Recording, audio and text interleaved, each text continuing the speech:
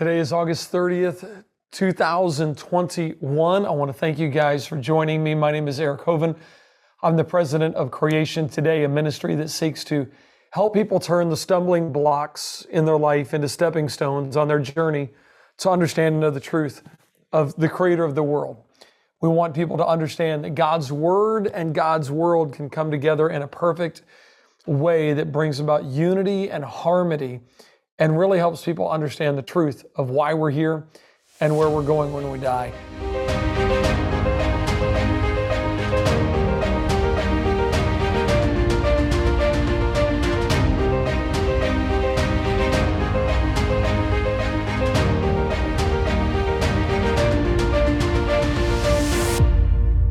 Our hearts are incredibly heavy today. The people of America are wondering who's really running America. Why did we spend the last 20 years trying to set up a country with a government that can run without the Taliban, only to have the Taliban take back over that country in just 10 days? We're wondering, why did we leave behind, from my understanding, $85 billion worth of high-tech equipment and leave that in the hands of the Taliban? Why has the withdrawal from of the people and the allies from Afghanistan been such a complete disaster? And many people are finding themselves asking the question, does God even have a plan? And if he does, what is it? What is God's plan for Afghanistan? I'm really glad you're joining me tonight. I think that the conversation we're going to have is going to help you put some pieces of the puzzle together. Some of you that maybe you've never known some of the information that we're going to present tonight. And I believe at the end of this time, at the end of our hour together, you're going to find yourself saying, I'm so glad that God is in complete control.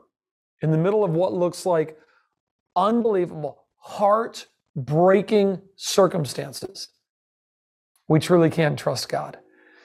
I'm joined by an amazing man, Nathan Jones, helps run Lamb and Lion Ministries. They've got between their YouTube channel, their mailing list, their outreaches via television and internet, they've got a large reach, helping people understand something that I don't typically talk about. What's coming? What's going to happen? See, my ministry, Creation Today, we deal with how creation is really important to today's world. Nathan and his ministry, they do a great job of talking about what is to come. And so, well, I think these are two bookends that deserve to be talked about together. I really don't talk about the end as much. So I'm really thankful for Nathan, for his expertise and for what he brings to the table here. Nathan's with Lamb and Lion Ministries, and I've asked him to come answer the question with me, what is God's plan for Afghanistan? Hey, Nathan, thanks so much for joining me today, man. I really appreciate it. Hey, greetings in the name of Jesus, our blessed hope. How are you doing, Eric? Man, I am blessed. I feel incredibly blessed to be here in the United States. My heart goes out to the fallen soldiers. We haven't lost this many an entire year, and in one day we get some unbelievable news. We have just gone through, you're probably on the outskirts, I'm right on the outskirts of a hurricane that has come through, from what I understand, 16 years to the day of when Katrina came through and caused all kinds of destruction. We're watching our leadership make decisions that most Americans are scratching their head, liberals and conservatives, and pulling our hair out going, what is going on? And I can't help but wonder, Nathan, is all of this, I hate to use the word, but is all of this necessary to bring about what is to come? And it's like, how do we know what's going to happen? What is going to happen? What does the Bible say about this? And how should we feel? What should skeptics see that don't believe any of this? How should they feel? What should Christians feel that trust the Word of God? So I come to you tonight with a heavy heart and a lot of questions, and I've just always appreciated your ability to communicate and to teach, and just kind of wanted to learn from you tonight and give all of us an opportunity to learn. So that's kind of where I'm at. Well, it's great partnering with you guys again. Folks don't know, Eric and I have been friends many years. We've worked at conferences together. I always see the Bible as a complete book. All 66 books are the Bible. So creation through Revelation is one story of God trying to bring humanity back into a right relationship with him again, back to the Garden of Eden. So he covers more the beginning of the Bible, and I tend to cover more the end of the Bible, but you can't have one without the other. So I think it's great that you're opening this up, Eric, to having Bible prophecy discussions here. Of course, at Lamb and Lion Ministries, we talk a lot about the creation. And matter of fact, one of your articles made it into our Lamplighter magazine about flat earthers and what a cult it's become. So there's a lot of sharing. I'm glad we're not in two separate camps that never talk to each other. I got to be honest, me too, Nathan. We did a webinar, guys. We did a webinar a year ago, and the webinar was entitled, "Is This the End of the World?"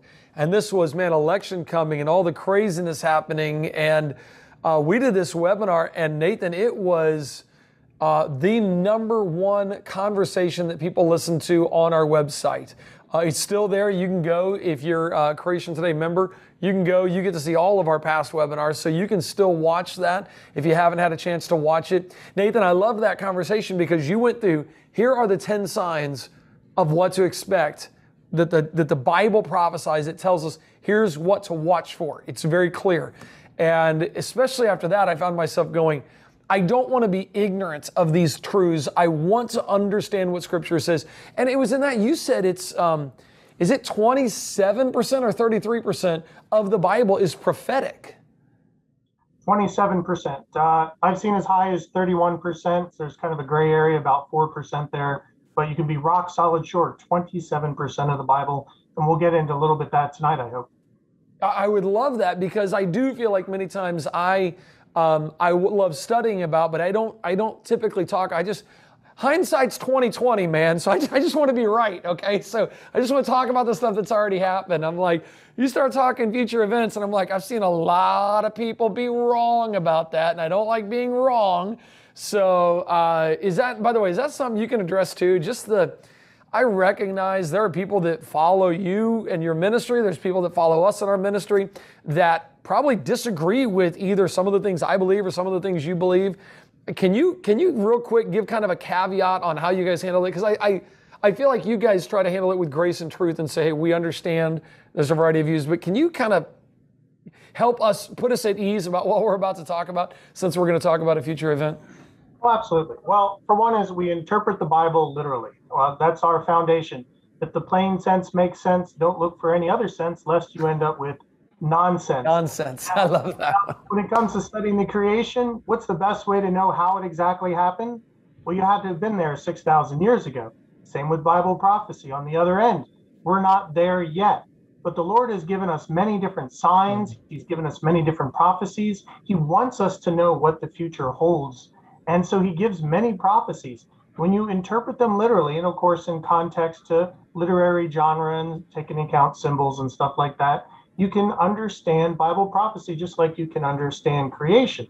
Now, where you see people mess up and really ruin the credibility of Bible prophecy is they go beyond that. They start going with their own pet theories, pet ideas. They break Matthew 24 and start date setting when Jesus said no one could know the day or hour. They get dogmatic about their own interpretations, and then when they don't come true, it discredits the Bible. And you guys experience that same thing with gap theorists and day age theorists and stuff like that. We have the same problems too in the Bible prophecy. But if you stick to the Bible and take it literally, and if you always allow that that it's not primary doctrine, we'll get more into this later, that the study of end times eschatology isn't something that should divide the brethren, because it's not a primary doctrine. I mean, like the divinity of Jesus and the resurrection and those subjects, those are primary. This is secondary. But again, there are still some grounding factual evidence that the Bible gives us, fulfilled Bible prophecy, that helps us trust that what the Lord says is going to happen. For instance, there are 300 in general and 109 specific prophecies about the first coming of Jesus Christ. You know how many of them came true? Every single one. Every single one. Now, Peter Stoner, who's a mathematician, calculated that if only 8 of the 109 were fulfilled in the life of one man, it would be 1 in 10 to the 17th power. That's 1 followed by 17 zeros. He even gave an analogy. I'm here in Texas in Dallas. And he said, imagine you fill Texas 2 feet deep in quarters, mark one, and throw it in. Then grind it all up with bulldozers, blindfold a man, set him loose in Texas. The first coin he picks up, that's the one with the mark. That's the likelihood of one man fulfilling 8 prophecies, specific prophecies. It can only be Jesus Christ. And Jesus did 109. So if we can trust that 109 fulfilled prophecies about Jesus happened at the first coming, we can trust the 500 general prophecies and 1 in 25 verses in the New Testament that prophesy Jesus' second coming and be trusted 100%. Now, for those of you joining me on Facebook and YouTube, I do want you to know that we get a limited amount of time with you. If you want to be able to actually ask our guests questions, you can join the chat. You can ask questions. We stay on for an extended amount of time, kind of behind the scenes. I don't want to get deplatformed by YouTube or Facebook, and they do that a lot. So we go a little bit further behind the scenes. If you want that, go to creationtoday.org/live, and you can learn how to join us on the Creation Today side. But and also for families out there, hey, the youngest one who can understand me, go get the Bible, get a copy of the Bible, hand it to mom or dad or to the oldest person in the room, and help them turn to Ezekiel chapter 38 and 39. And you're going to look for the word Afghanistan. Look for the word Afghanistan. Look really hard, okay? Adults that are paying attention, it's not in there. But let them look for that. And Nathan, you can tell us what's really going on there. I do want to find out what's going on with Afghanistan in the Bible. You're telling me there are prophecies that reference the land of Afghanistan in Scripture, all the way back in Old Testament. Absolutely. Absolutely. All right. Well, I'm going to let you jump in then, buddy, and take us away. All right. I even have PowerPoint. Ooh. So Can't beat that, man. can't beat that. So I'm going to go switching over. All right. Everybody loves a good PowerPoint. I'm the guy who wants to take everybody's PowerPoint so I can learn how to teach better.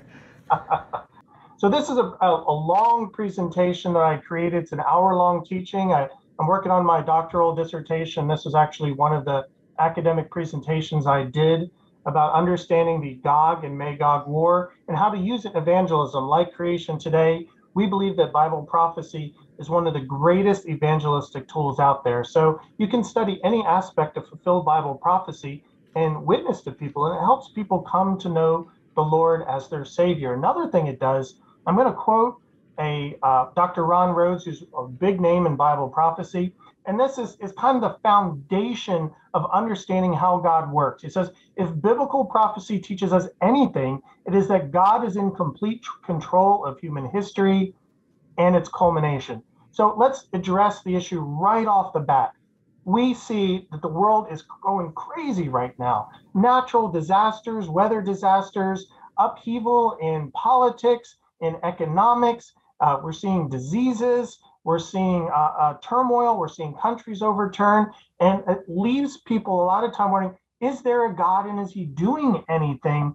And that's where Bible prophecy comes in, because the Lord tells us ahead of time pretty much what he wants us to understand. Matter of fact, he said in 2 Peter 1:21, for prophecy never came by the will of man, but holy men of God spoke as they were moved by the Holy Spirit.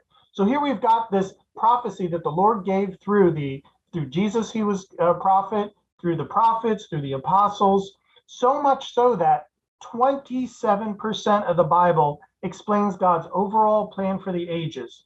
Now, it's kind of like this, though. What are we looking at here? Well, we're looking at a puzzle, right? Well, what is it a puzzle of? Well, the more pieces you put in, the more you kind of understand what you're looking at. And Bible prophecy is like that. It's like God's given us a 100-piece puzzle when it comes to his plan for the ages. But so far, he's only given us 75 pieces. Now, you can definitely make out the outline of a picture, but until certain events unfold, which then adds a new piece to the puzzle, the picture will remain incomplete. Now, these absent proverbial puzzle pieces, they've been a stumbling block to those who wield Bible prophecy, who use it like I do as an evangelistic tool, and to those who are witnessing to, because they cannot properly see the big picture of God's redemptive plan for mankind. They want the whole picture all at once, but you can't get the whole picture all at once until certain events unfold. So what they end up doing is falling into this fallacy of what's called newspaper exegesis. They look at things through the lens of the newspaper instead of the lens of the Bible, and they come up with all sorts of conclusions that make a real mess of the field of eschatology. And that's why, if you're a student in the Bible, you go to this dirty word. It's a 5-letter word. It's called study. The proclaimer of God's word must be able to study a particular biblical prophecy, and much like a diamond, carefully examine the many glistening facets. And to do this is in order to discern exactly what revelations the Bible desires to impart. For instance, one such incomplete prophecy we can find in Ezekiel chapters 38 and 39. So if you have your Bible, please turn to Ezekiel chapter 38 and 39. And it concerns what's called the Gog and Magog battle, or the War of Gog and Magog. Now, if you've already read it, and I'm sure you have, at first read, as one theologian so colorfully commented, the book of Ezekiel can appear as if it's a perplexing maze of incoherent visions, a kaleidoscope of whirling wheels and dry bones that defy interpretation, and it causes readers to shy away from studying the book and to miss one of the great literary and spiritual portions of the Old Testament. And you know what? He's exactly right. Sometimes we get to these Old Testament prophets and we read them and we're like, I don't understand, and back away and go to something more simple like Matthew or Numbers. But this is why we will evaluate various Bible prophecies to help us understand what Ezekiel 38 and 39 is. And in the process, as we're mining the book of Ezekiel for its rich spiritual truths, I love this quote, rich spiritual truths that strike with peculiar force upon the hearts of men. Folks, it's my hope that you'll be brought face to face with a transcendent God, a self-existent being who has absolute power and is constantly revealed in glory. Our God is sovereign. So even though the world appears to be falling apart, all the pieces are actually falling in place. So let's get into it. Let's get a little introduction to the book first. I want to give you a little background so you understand where this prophet is coming from. So 2,600 years ago, the great Hebrew Navi, which means prophet, his name was Ezekiel ben Buzai. He came from the priestly family of Zadok, and he went into exile in Babylon in 597 BC. And there he unveiled a prophecy the Lord God had divulged to him concerning the future of the nation of Israel. He recorded in the books of Ezekiel chapters 36 and 37, the two chapters before 38 and 39, the prophet revealed that God would fulfill his promise to regather the Jewish people out of all the countries of the world where they had been dispersed and bring them back to their own land that had been promised to their forefather, Abraham, Isaac, and Jacob. Folks, we are living in that time period. Since Israel became a nation again in May of 1948, the Jewish people have been flooding from all over the world and making aliyah, it means return to the homeland, back to Israel. So one of the prophecies, though, about points about Ezekiel 36 and 37 is be like a dry bones would come together. I'm Nathan Jones with your Bible Prophecy Insight. 2,600 years ago, the prophet Ezekiel was shown a vast valley of dry human bones. God declared that they would come to life, and they did. With a great rattling sound, the bones drew together and were given life.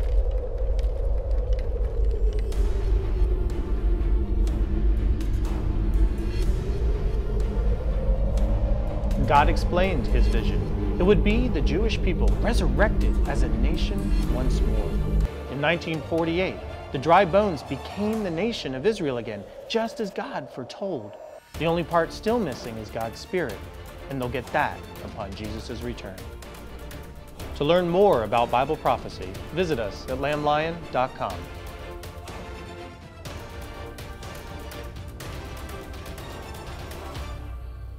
If you check out Genesis, Paradise Lost, they have a pretty cool thing too where humanity's being made. And that's kind of like what Ezekiel was seeing. he saw this dry bones, and it represented Israel as a dead nation, and that the Lord would blow a wind in and bring it back, and all the bones would come together in the skin and the sinews and everything, and that body would come back together again. But it would be lacking a heart. It would be lacking the soul that believes in God as Savior and his Son.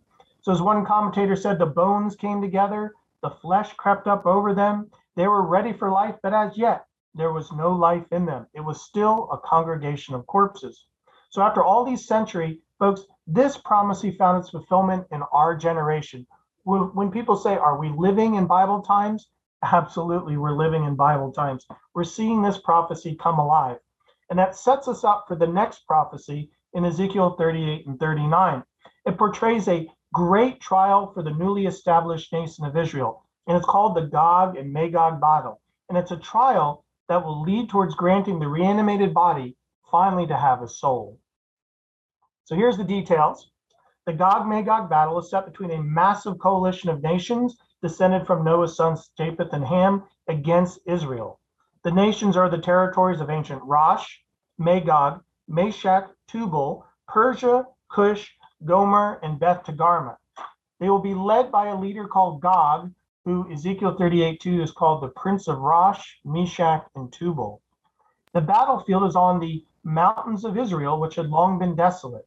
And the purpose of the invasion is to plunder Israel and take booty by attacking the people of Israel. Now, the end result. I was going to say, Nathan, I got to ask, do you know what all those countries are? I mean, does all that stuff make sense to you?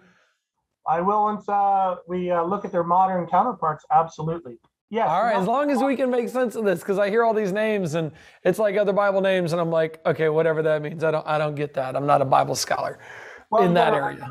That he was writing this 2,600 years ago. Isn't it sad that the prophets never gave us the modern names of the countries?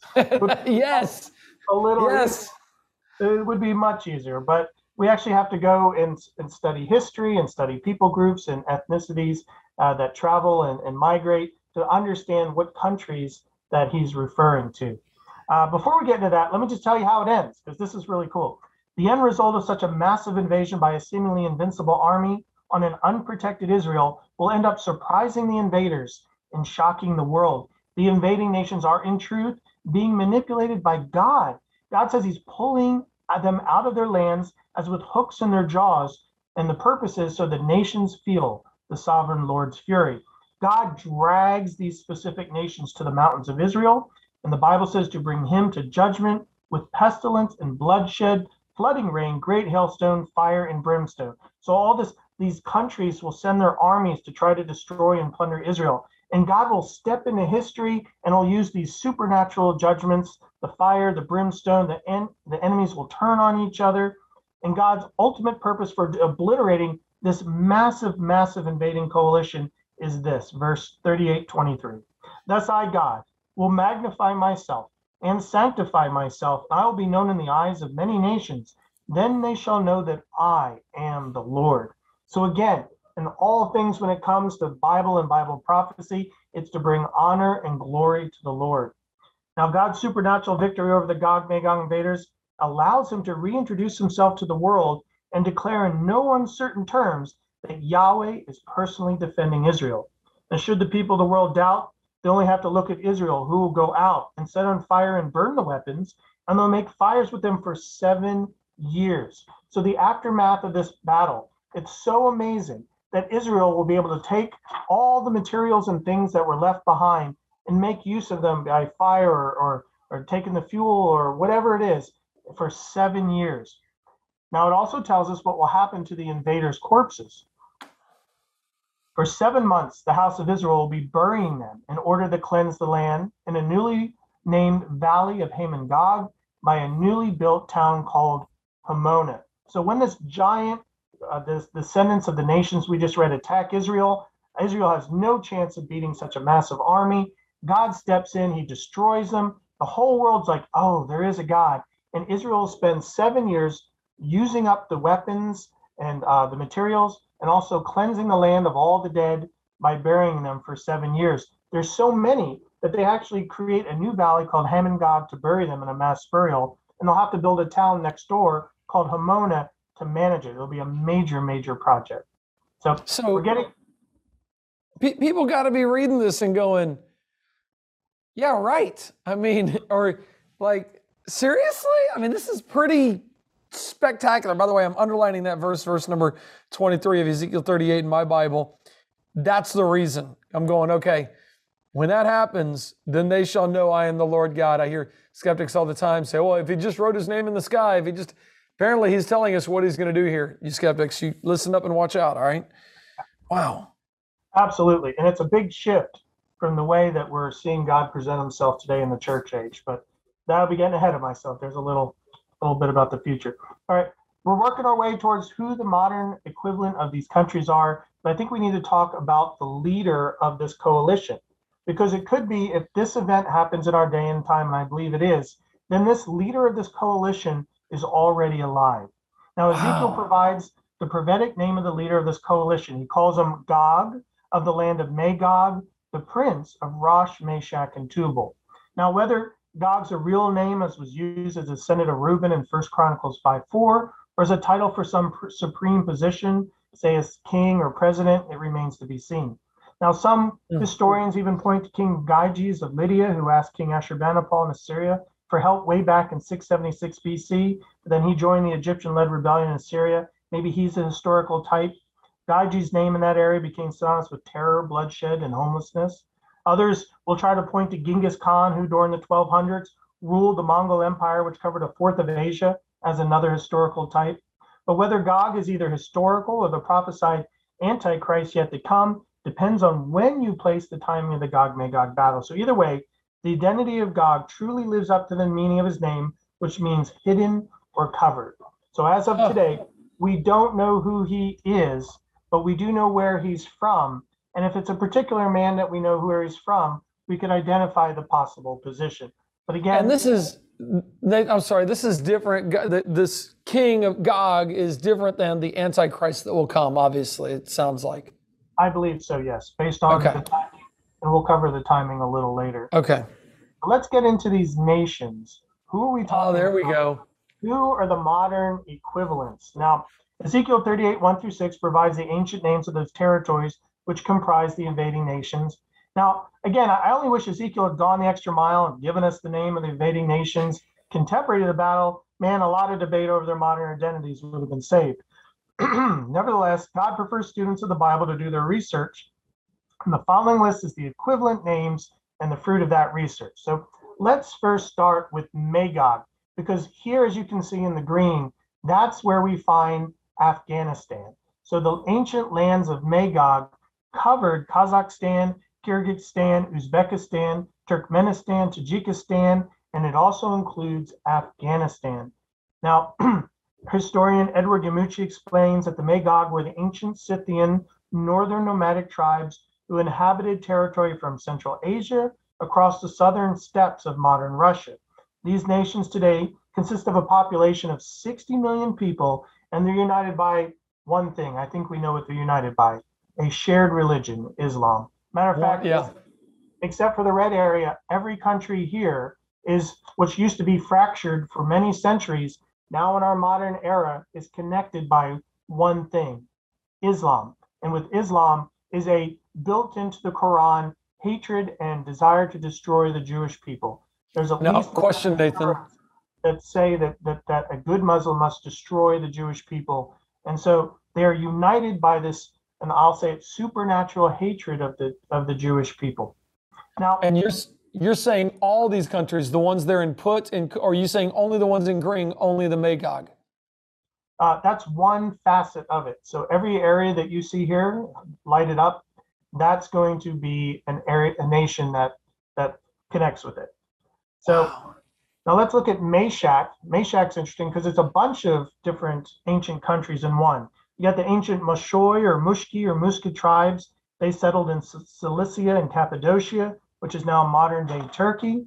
We also have Tubal. The people of Tubal would have been the ancient Tabaroni tribe, and that is down there also in Turkey. You also have Gomer.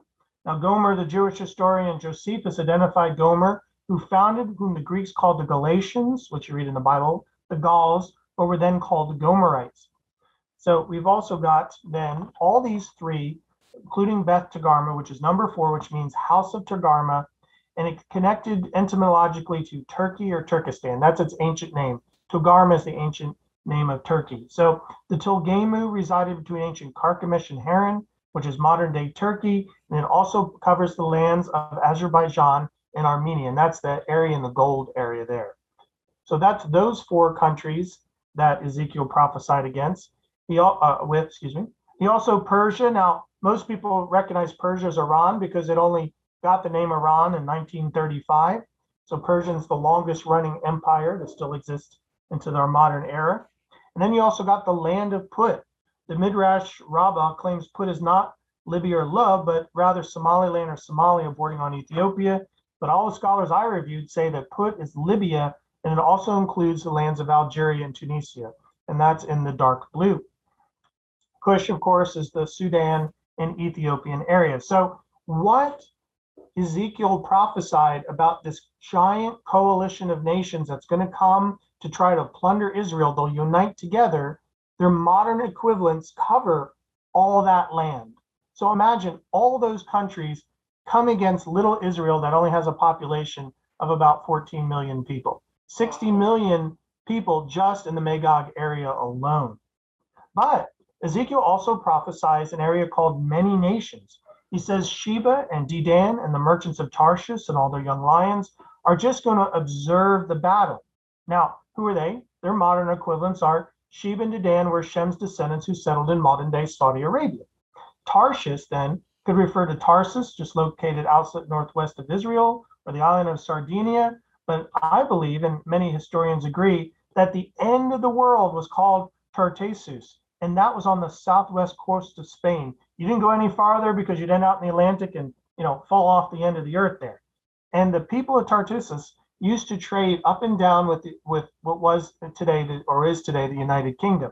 So when it says young lions, this prophecy is generally taken to believe the descendants of the United Kingdom in Spain. Now, at the time that Ezekiel wrote this, of course, nobody knew who the New World is. So again, it's theorized. I'm not going to say it's set in stone that the young lions or descendants of these two nations are the colonies in North and South America. So in other words, when this giant coalition of nations gathers together and comes against Israel, Saudi Arabia and those Arabian countries and the New World is going to sit back and watch. Now, what's interesting, if you look at Israel, it's in green there, it's got the little J for Jerusalem. Noticeably absent from this list of Middle and Eastern nations are the countries that directly surround modern-day Israel. That's Syria, Lebanon, Jordan, Egypt, Gaza, Iraq, and of course the Arabian Peninsula nations. Now, this is a mystery. Why these many nations are not also actively involved in the Magog battle, because again, they're all Muslim countries, it's open to speculation. There's another prophecy in the Bible called Psalm 83, where the seer Asaph foresaw Israel subjugating the surrounding neighbors, and it grants Israel a peaceful precondition that Ezekiel prophesied that precedes the invasion. Maybe that's the reason. I think we're living today during the Abraham Accords. And so we're seeing that the Abraham Accords have aligned those nations, a lot of them, with Israel at this point, against Iran. So we're starting to see all these puzzle pieces. Remember that puzzle I showed you? The 7 pieces, more and more pieces are coming together. So this one piece that's been missing out of the Magog area has been Afghanistan, because Afghanistan either was at war and ruled by the British and then the Russians, and then for the last 20 years, America. But now it's America's gone, and as you said, tragically, $82 billion of hardware and tanks and missiles and helicopters is now in the hands of the Taliban. The Taliban have already told the world for decades their desire is to conquer the big Satan, which is America, and the little Satan, Israel. And now they have all our weaponry to join in that coalition. There's nothing holding them back. They rule themselves at this point. And so that piece of the puzzle piece number 76, just snapped into place this month. That is unbelievable to see what's happening. I want you to go on, because Ezekiel goes on to say what's going to happen to these countries. But first, hey, Facebook and YouTube, thank you guys for hanging out with us. This is, to me, a fascinating conversation to go through and learn about Afghanistan and these other countries, Magog. and the battle, the war that's going to take place, the Gog-Magog battle as they come against Israel and what's going to happen. I encourage you to read Ezekiel 38 and 39. You can also, Nathan and his wife just put out a video on their website. If you go to Christ in Prophecy, I was going to say I'll put it in the chat, but I've only got this chat here. If you, what should they Google to go to your website? Christ in Prophecy or Lamb and Lion Ministry? I do Lamb and Lion Ministry, and your website comes up right away. That's what I Google. It's christinprophecy.org is our website, or if you want to see the video, it's our Christ in Prophecy YouTube channel. Yeah, so go to their YouTube channel to get the rest of this, and just do a search for the Gog-Magog battle, and really getting it out there to understand. Oh, Marlissa said she'll put it in the chat for you guys there on Facebook and on YouTube. Thank you, Marlissa. So get some more information about this, or just come on over to creationtoday.org/live and be part of the conversation. And those of you that have questions, I'll be getting to those in just a minute here on the Creation Today side. But I want you to do that and then learn. This is an area of study that you need to know. I asked Nathan, has there been an increase, an uptick, an interest in Bible prophecy and in your ministry? And he's like, you wouldn't believe it. There's lots of people interested in this. So go to his website, go to Christ in Prophecy. They got tons of resources there, tons of videos that you can watch and learn and grow in your understanding of the beginning and the end. And of course, Nathan, can you give a plug real quick for the Lamplighter magazine that you guys do? Sure. Just go to our website, christinprophecy.org, go to Read Magazines. Our latest edition has just been posted. We have a bi-monthly magazine called The Lamplighter, and you can download the electronic version for free. And there's a great article that one of the perspective videos that Eric and I did together, we turned into an article about the flat earthers. So you can read that in there. So if you don't like prophecy and you think the earth is flat, go there and get really, really mad very, very quickly, okay?